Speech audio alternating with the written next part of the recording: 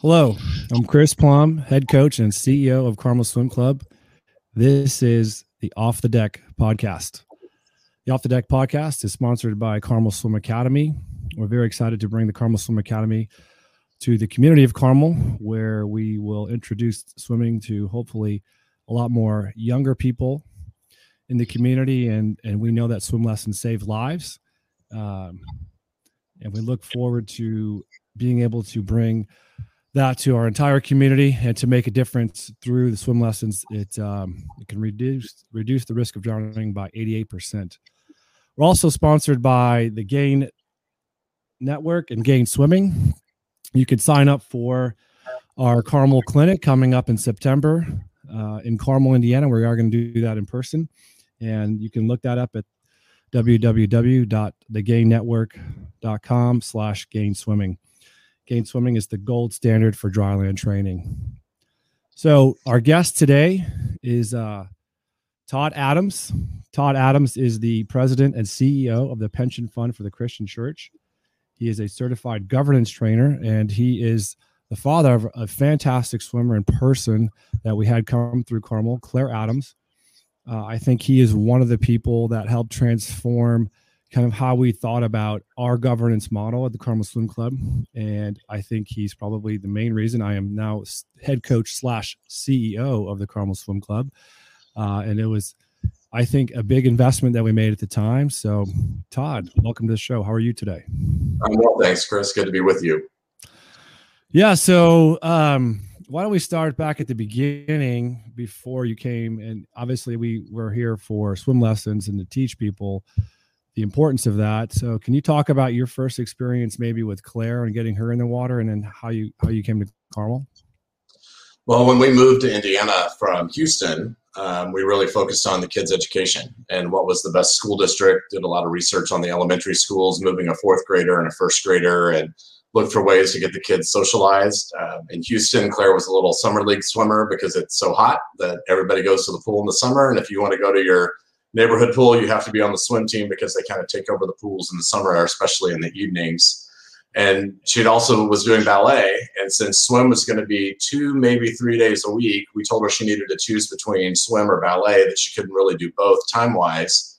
And she said, well, I'll go to the swim tryouts or the week before the ballet tryouts. And if I make a certain group and make the team, then I'll become a swimmer. And if not, I'll go do the ballet tryouts and we'll do ballet. And she came out beaming because she had made what was then the dolphin group, which meant she was, I think, proficient in the 4 strokes and could swim the length of the pool utilizing each of the strokes. And so that's really where things got started. We knew nothing about USA Swimming, nothing about Carmel Swim Club, nothing about the Carmel High School girls swimming. Just thought we were joining a little local community, swim club like we had been a part of in Houston. And since it was so cold in Indiana, since it was like 70 degrees in September, we thought, oh, swimming's an indoor sport in Indiana because you need something to do here in the winter. Well, I would say we're so glad that swimming tryout was before the ballet tryout. Otherwise, it could have been a different story, right? But your daughter's probably way too tall for ballet. Yeah, so you didn't know what you're getting into. Maybe you wouldn't have gotten into it. I don't know. But so she joined swimming. She's in the dolphin group.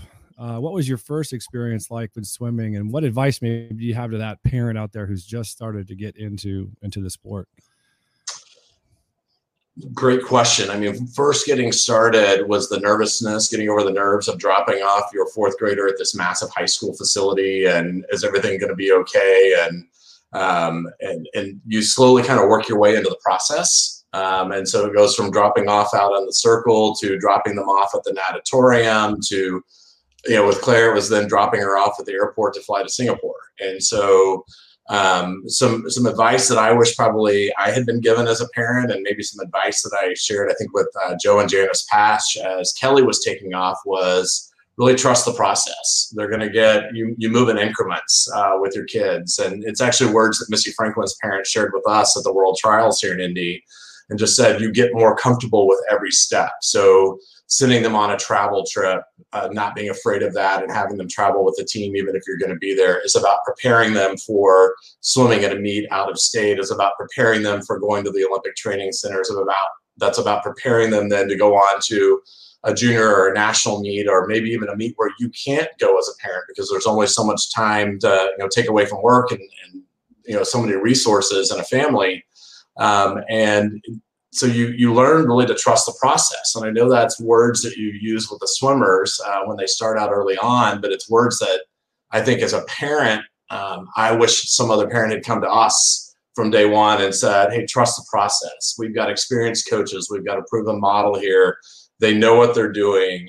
Not that I feel like we were ever parents that really questioned or challenged training methods, because I know nothing about swimming beyond jumping off a boat dock as a kid in the lake. So I had no ability to say that was a great swim or that was a bad wall or anything along those lines, and really didn't know Claire's times most of the time. So trusting the process as a parent is believing that your coaches understand the sport. They understand the training methodology. They understand what your child needs at each level of development. And a couple of points along the way that I remember specifically, the first one was with Ian Murray saying to us, well, Claire's going to move into this group and her practice times now are going to be like 7:30 to 9 o'clock. And I was like, but Ian, her bedtime's 7 o'clock. She can't come to practice at 7:30. What's the early option? And he's like, her practice times are going to be 7 to 9, or 7:30 to 9. And so kind of working through that. But really the big moment when I think back was when Claire was in the 8th grade. Thought you guys were crazy. We were in Oxford, Ohio at the sectional meet. And I think it was the 800 free relay that you and Ian decided to put her on with some of the senior girls. And I think there might have been one or two of the girls that were like freshmen in college that were swimming on the relay. And Kim and I kind of talked each other off the ledge in the hotel room about how crazy we thought you guys were. And this was unfair pressure to put on Claire, and kind of had to come to terms and say, they know what they're doing. So it's proven out well. And so I would say for, parents starting out, trust the process, trust these coaches. They've got a proven track record, and they've developed multiple athletes, over the years, and just trust the steps that they're taking your child through, with helping your child to achieve their best level of performance, regardless of what level that turns out to be. Yeah, I think that's great advice. I think the one thing that's very unique about swimming in comparison to other sports is, in the Dad's Club, who do an amazing job here in Carmel, but most of them are volunteers. You're a volunteer coach, and you're working your other job, and then you happen to come in and probably teach some great stuff out of the goodness of your heart and willing to give back. But in swimming, it is a professional development and it's a professional sport. And obviously we take it seriously. So, that kind of led into you giving back in your service. I think you're incredibly service minded. You've always been willing to help the club in so many ways. I mean, I remember when we were in Nashville, you got us office space between prelims and finals one time. Just your willingness to go above and beyond.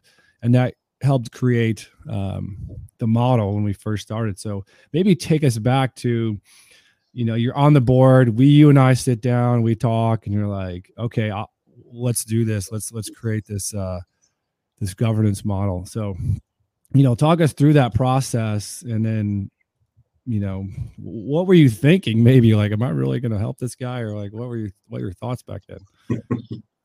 Well, I mean, so kind of a shout out to some long-term families in the club too. I can remember watching Bob Flaherty speak at our first swim banquet when it was small enough to fit into the Ritz Charles before having to go to the bigger facility. And folks like Ron and Sue Vineyard, who really recruited us as a family to get involved with the club and to give back to the club beyond just kind of the I think we called it volunteer requirements then, and now I think it's parent engagement hours. So because you're not really volunteering when you're signing a contract saying you're going to do so much work, but really seeing that parent engagement expectation as the floor beneath which you won't fall, rather than a ceiling to which you will rise. And I think I shared those words at the last banquet Claire's senior year, just encouraging all parents to bring the skills that you have and focus on the parent aspect of the club so the coaches can focus on the athlete aspect of the club. But that conversation we had at McAllister's that day, we were doing your performance evaluation. And so I don't want to put too much credit on myself, because you're the one who spoke up and had the courage, as the head coach, to say, I really appreciate the feedback from the board. And this is, I just need to be honest and say that you're my fifth president, and this is my fifth form of a performance evaluation. And how do we get to something that is more standardized? How do we get to a place where every time we have a new treasurer, our staff isn't expected to produce the financials in a different way? How do we get to a place where our board meetings are focused more on the long-term planning for the board, rather than where the T-shirts are going to be sold on the concourse at the at our big meets? And so really it was a conversation. You didn't have the language, but what you were asking for was, how do we move the board from managing the day-to-day operations of the club and meeting so frequently to a board that's really laser focused on establishing the policies and procedures within which the staff then is empowered and held accountable and rewarded for achieving those goals and metrics. And so that really launched into the conversation. Then Kristen Sherman was a big player in that, as somebody who had professional board expertise. And we were able to, kind of have this conversation around, what does it mean to be a governance board? How is that different than a management board? I remember we used Board Source's 10 roles and responsibilities and asked everybody on the board to read that, and did some work along the way. But the other piece I think that came alongside that was not only tapping into the expertise of people who had professional board experience or nonprofit governance experience on the board, but also your willingness to say, not only do I have a coach when it comes to strength training and dry land and seek counsel of my peers on matters related to the sport, I'd like to have a coach that's going to help me on the professional development side. And so that acknowledgement that coaches also need coaches, and that's not just about the sport, that's about the personal development. And I think if I remember right, your comment was, I'm a swim coach with a biology degree. What do I know about being a CEO of an organization?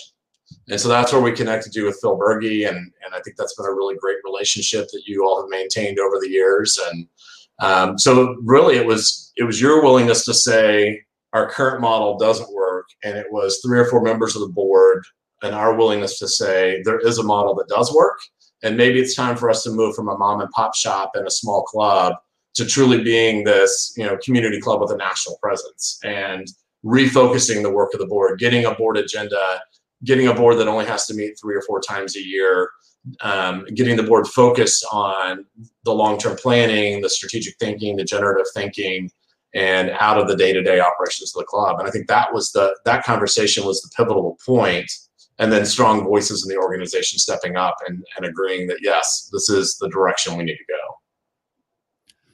Yeah, Todd, it's wonderful advice. And I remember going back to that time thinking it was incredibly frustrating to continually receive different feedback. So my advice to all the coaches out there is, look, you've got to treat this like a business, and you've got to run it like a business. I mean, you certainly have to have the soft touch with the athletes and coach them, but you have to use a different part of your brain and different part of your thinking to develop professionally. And I know from my point of view, especially in Carmel, right, you're dealing with professionals each and every day. This is what they do for a living. And if you expect to have the respect of your people, you need to follow and live up to that same degree of standard they hold themselves to. And that was certainly a challenge for me, but you grow into it. And your advice on the coaching too. A lot of people say, wait, you have a coach?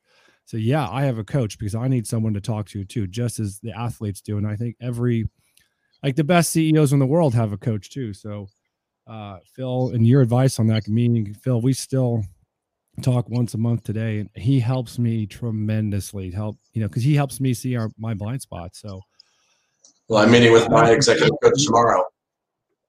So yeah. I have one too. I mean, everybody who's successful has somebody else who's helping them look in and push them on their growing edges and help them see what they can't see within themselves. Right. And we all have blind spots. So, I kind of went off a little piece there about that, but let's say you're a coach listening, and you're thinking about, you want to take your club to the next step, what advice would you pass on to them? Because who would you recommend they talk to someone in their club, or would you go outside, or how would you work that today, do you think? I would say definitely find a conversation partner. So who is that kind of coach in the room or that advocate in the room for shifting the model? I think the board I came into 3 years or 2 years before that conversation, I guess it would have been 3 years because it was the end of my first year as president, would not have had the capacity to have that conversation. The dynamics were still focused on the management, but find that partner voice that people will hear. If you don't have it within the club, then find that voice outside the club. There's a big network of certified governance trainers that focus on this, that help nonprofits make this kind of transition. But you're going to have to get your buy-in from your 2 or 3 key members. You're going to have to recognize you don't just get a title of CEO and all of a sudden start functioning like a CEO. So chart out the growth opportunities for the board, bring in that outside voice that can help the board facilitate that conversation, and then figure out your own growth in it. I think the mistake we make is we say, well, here's a model. We're just going to slap the model on top of us, and we're not going to do the groundwork to live into the model, and we're not going to help everybody who's participating in the model understand their roles. I can remember, and this is, again, a shout out to Kristen Sherman, who was really instrumental in this process.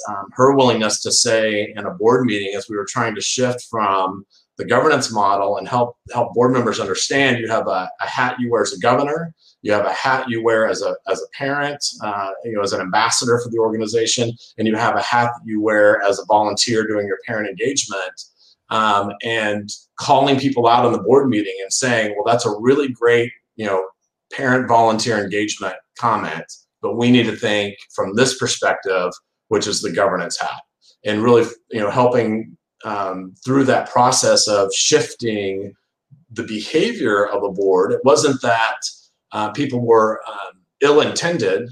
It's just trying to shift the behavior. It doesn't happen overnight. And so it took that process of really working intentionally for the next 2 years while I stayed on as president, and then having somebody like Kristen who could follow me, who could really help us rewrite the scripts and rewrite the memory. Because otherwise, if you don't have that consistent handoff, you just slide back to what you were doing, because that's, muscle memory, right? And that's what we know.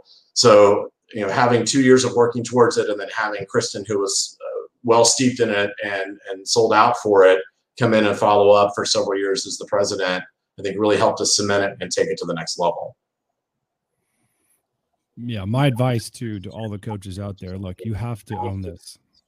Everyone as a coach, you hear about, the parents this, the parents that. They just want to be led, and they want to be helped, and they want to do what's right. But you have to have a leadership mindset, and you've got to work hard at it and demonstrate your own leadership and business expertise and vision. Really, I think the best thing I would tell people is look forward, create a vision for people to aspire to. Let's kind of switch gears here. You have 2 wonderful children, Jackson and Claire. Claire was an unbelievable swimmer at Carmel and at the University of Texas. And you had Jackson, who's a great baseball player in his own right, and he played at Carmel, and he's currently a Butler. So you have a unique experience to have great athletes, 2 different sports, one male, one female. What do you think some of the differences and similarities were between them and growing up and becoming these wonderful people and athletes? Well, I mean, the thing I always joke about is athletic genes are clearly recessive traits, because their mom and I were not athletic at all. I ran cross country because it required no hand-eye coordination or parental involvement, and I think their mom played in 1 inning of 1 softball game, and that was the extent of our athletic careers. So the fact that we have 2 D1 athletes is pretty remarkable. But when I think about similarities, I think we always believed that it takes a village to raise your kids and to raise them in a healthy fashion. And that we can look back on our own lives. And for us, it was our youth pastors growing up that were great influences on us, and kind of that third parent. And so not being afraid for our kids to find that third or fourth parent who is mentor, confidant, believes in them, and it's going to be a part of their life forever. And so we're fortunate, I think, with both the kids that we found that, and that helped to develop them. For Jackson, it was, a baseball coach that was a volunteer parent that played college baseball, and also a hitting coach that he latched on to in 7th grade, and still checks in with Ryan and Kurt today to say, here's what's going on in life. Here's where I'm frustrated at the plate or with the coaching staff. And so they are, dad 3 and 4, and that's a gift. That's not threat. That's a gift. And for Claire, Ian, and you, and at major life points, have been there to celebrate great swims and frustrating swims and untimely broken hands and all the parts and pieces that go with life. And when you have those outside influences on your kids that are constant and consistent and healthy, it just makes them better. And it teaches them the coping skills that they need to be able to deal with life. No one's life is going to be 100% smooth and golden their entire life. And so learning to deal with adversity, learning to, trust other people. And it kind of comes down to that saying, I forget which college softball coach it was, but uncoachable kids become unemployable adults. And having gone through the experience of, 2 athletes going through programs, I look for that in hiring. So I would also, just a shout out to all the athletes out there, put it on your resume, because anybody who knows the time management skills that you've developed and the commitment and dedication to rise to that level in a sport, to be able to play either at a large high school or beyond high school, that says something to them as an employer.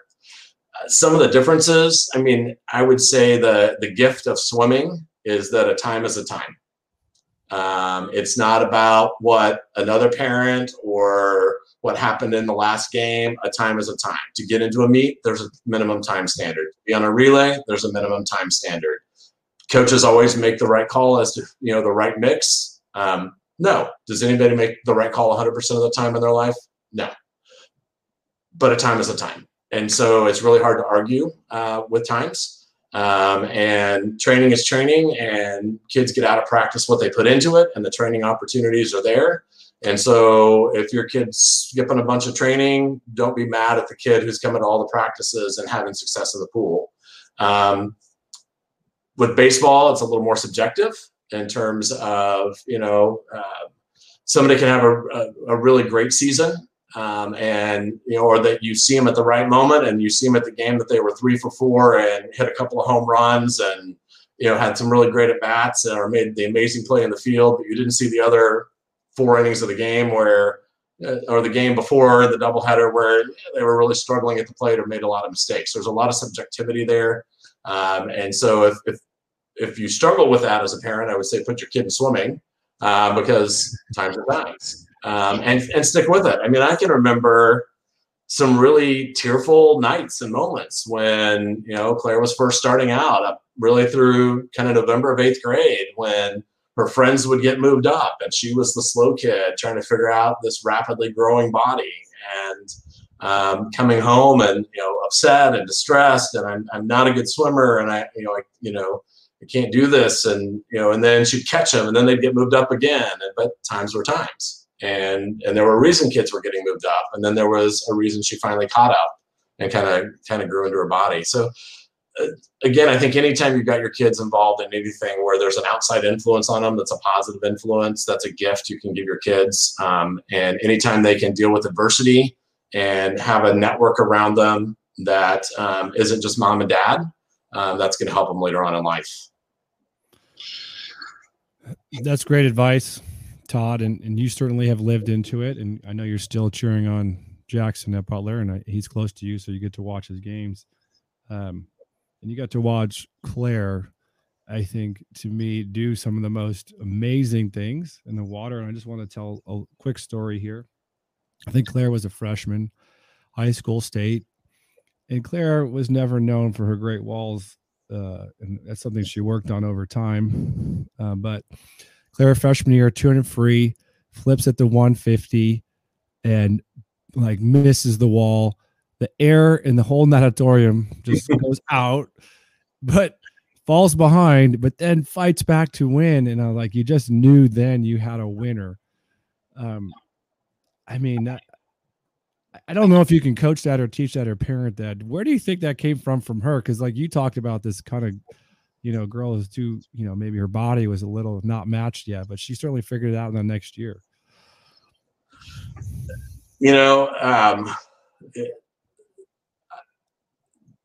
I just remember in that moment, because she was swimming the race exactly as you and Ian had told her to race. There was, and I forget the young lady's name, but she was kind of known as the rabbit in the event. And you all told her, stay on her hip, stay on her hip, stay on her hip, get to the, the 100 flip. I want you to pass her about halfway in the pool. And she passed her up and took the lead and then just brushed the wall and just floated to the top. Yeah. How she pulled that out, I don't know, but maybe it's all those times you all had them start in the middle of the pool, basically, right?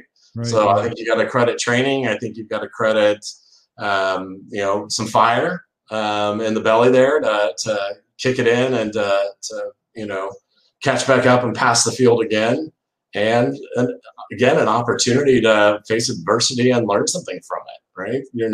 Everything's not going to go perfect every time. So if Carmel Swim Club talks about teaching excellence through swimming for life, right? So mission of the club is the for life piece, and it's the excellence piece. And excellence is dealing with adversity and learning how to overcome it, and obstacles being in your way and learning how to face those challenges. And so I just, dumb luck, great coaching, good training, the crowd going crazy as a result. Who knows at the 175, but whatever it was, she pulled it out. Yeah. So if you're to, we're going to balance this out, and this is not an easy topic to talk about, but I think we have to. You mentioned it earlier. So Claire in 2015 wins nationals, breaks the world junior record in the 100 backstroke. Great turns and those of 100 and 200 back. I still remember that great turn, because that was like a point of like, oh, look how far she's come. To we are so excited for her. She's the second or third seed going into trials. We go to the Olympic Training Center, and I don't know how you found out. You got a call or a text or something, and Claire just breaks her hand warming up on a normal recovery day. I mean, just heartbroken. But I don't know. I mean, she's clearly, I think, took some time to figure it out, but probably stronger for it. I mean, what was was your perspective on it, and how have you kind of thought about it today? So I was actually out at a staff retreat. I had just changed in the position that I'm in now. We were having our first staff retreat. So I'm out at Turkey Run, where I'm having to basically lean against a tree and, kind of stick my arm in the air to get a cell phone signal. And I get kind of this broken message from the kid's mom that basically said, Claire broke her hand. She's having surgery. I'm on my way to the airport. I need a ticket when I get there. So that was the extent of the information that I had. So it's that kind of that duality of being a parent, right? So heartbroken for your kid who basically gave up her life for this moment, her life to that point for this moment, things that normal high school students would have been experiencing that she passed on to focus on her training, to focus on her nutrition, to make sure she was keeping her grades intact, to check all of the boxes that, everybody had kind of laid out in front of her, and to deal with the pressure of having won those 2 titles and broken the record and swimming in Singapore, and then coming back and trying to, compete and figure out how do you compete at that same level every time. And so you're heartbroken for your kid in the moment. And then yet you realize what a fierce young woman you've raised. She took over the situation. She told us she had surgery scheduled. She made the decision that she was going to have the plate and 6 pins put in. I think Rowdy Gaines said she had 20 pins in her hand, but it was only 6 pins in her hand while she was swimming. She said, I haven't put all this effort in to give up now. And so while you're heartbroken for your child, you're so proud of this fierce young woman that's emerging, that's taking control of the situation and not being overwhelmed by adversity and coping with great disappointment. And it's. Do I wish it was different? Absolutely. Do I wish she had the opportunity to have, swam at her best in that trial to see what might have been? Absolutely. Do I think she'll always feel like there was something left unfinished in the pool? Absolutely. I mean, you can also say, look at COVID and NCAAs and I think she was third in the 100 back this year, going into her senior year at Texas, and COVID shuts down the championship meet right, the week before the week they're supposed to leave, and yet another moment of heartbreak and adversity. And yet she's going to go into a second grade classroom with kids that deal with heartbreak and adversity every day, that are some of the most economically disadvantaged kids in the greater Denver area. And that's her passion. And so she's going to have a set of skills now and experiences to draw on that'll make her a better teacher, a better partner, a better person, and a fierceness to know that you've got to fight through those moments rather than give in. And I know she certainly fought so hard at Texas to become, I don't know how many time All-American, but I think she's at peace with it now, but it definitely took some time for her to get there. But I know you kind of look at the points in your life where maybe it didn't work out, but somehow it does work out in the end. Like you go, well, okay, now I see why that happened in my life. Now I understand it. It may take some time. And she has tremendous perspective to give back. I know she's gotten on Zoom calls with our team and shared that perspective, and she just provided input. And I know that she'll be as a teacher, and she helped. She was kind of mentored by my wife, and I know they have a special relationship. And she was a Dr. Pepper athlete of the year and gave money to my wife's school. So just a really cool moment, full circle moment for our family when she did that. And my wife was in tears when Claire did that. So yeah, just fantastic. So I don't know, Todd, what haven't we covered here today in terms of swimming and parenting? Anything we haven't covered today? Oh gosh, not that I can think of. I just think I think it's so great to see where Carmel is today, with Jake and Drew making the Olympic team, and to know how long a dream that was. And so I think that should be an inspiration to other coaches and clubs that are out there. This doesn't happen overnight. So the transformation that we've talked about in the club, your transformation as the head coach and CEO, the transformation in the governance model. I remember that first board meeting that I walked into, and I wondered what I got myself into.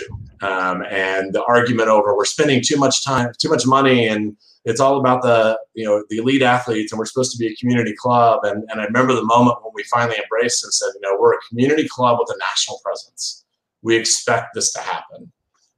But as you said earlier, put that plan in place, do the strategic plan, but it doesn't happen overnight. So, perseverance, right? One of the core values of the club, and the opportunity to keep working at it, and eventually the reward paid off. And so congratulations to Jake and to Drew and their families for being Carmel's first Olympians, and especially to Drew being so close to being on the medal stand. But I think it tells all of us that we have to set goals in life, and hard work gets rewarded in the end. Yeah, it certainly does. And it just doesn't happen exactly when we want to, but I appreciate you coming on, Todd. I think there's a lot of things to digest here with you. You've been removed, so you have a unique perspective now. And, I know we would not be here. The Carmel Swim Club would not be here today without your guidance and your leadership. But I think hopefully we can inspire other clubs and coaches out there to take that next step to become a more professional organization. And really, I think to bring swimming as a whole in the United States up a level of professionalism can only help our sport, and who knows where it leads. But with that, we get better people, right? So, right. All right, Todd, appreciate. Yep. Thanks for coming on. And we know, so Jackson, like you said, he's got 2 more years of baseball at Butler. Is that right? 2 more years to go. Yep. Is he still pitching now, or where is he? Is he playing out? No, right field and first base. First base. Okay. So, yep. All right. Well, thanks, Todd. We appreciate it. Take care, Coach. We'll see you.